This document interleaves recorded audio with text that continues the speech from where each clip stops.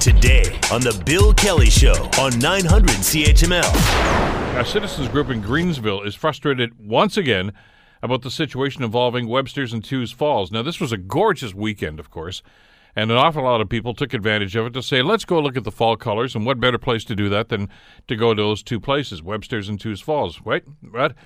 Except they park illegally on the road, we've heard a number of stories about what they're doing while they're there, too, and it's not a pretty sight if you're one of the residents there.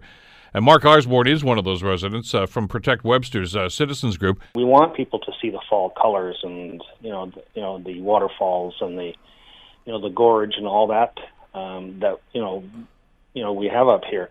But the problem is the numbers of people that are coming and what those people are actually doing while they're here. Now, if you remember, Greensville for the most part is a special enforcement area.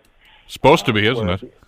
Yeah, it's supposed to be, and where if you park illegally, you get a $250 fine, which is pretty steep, and it hurts. But that has not deterred folks from coming here. In fact, on the weekend, I believe there were 2 to 3 bylaw officers up here, and they were totally overwhelmed. There was no way that they could get to, the majority of the vehicles that were illegally parked because of the sheer volume. We had, and this is unprecedented this last weekend, I've lived here for 35 years, and I've never seen it as bad as this.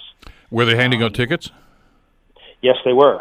But there were so many cars that they just couldn't get to all the vehicles. Yeah. And quite honestly, handing out tickets, weekend after weekend after weekend, is not really finding a solution for the residents up here.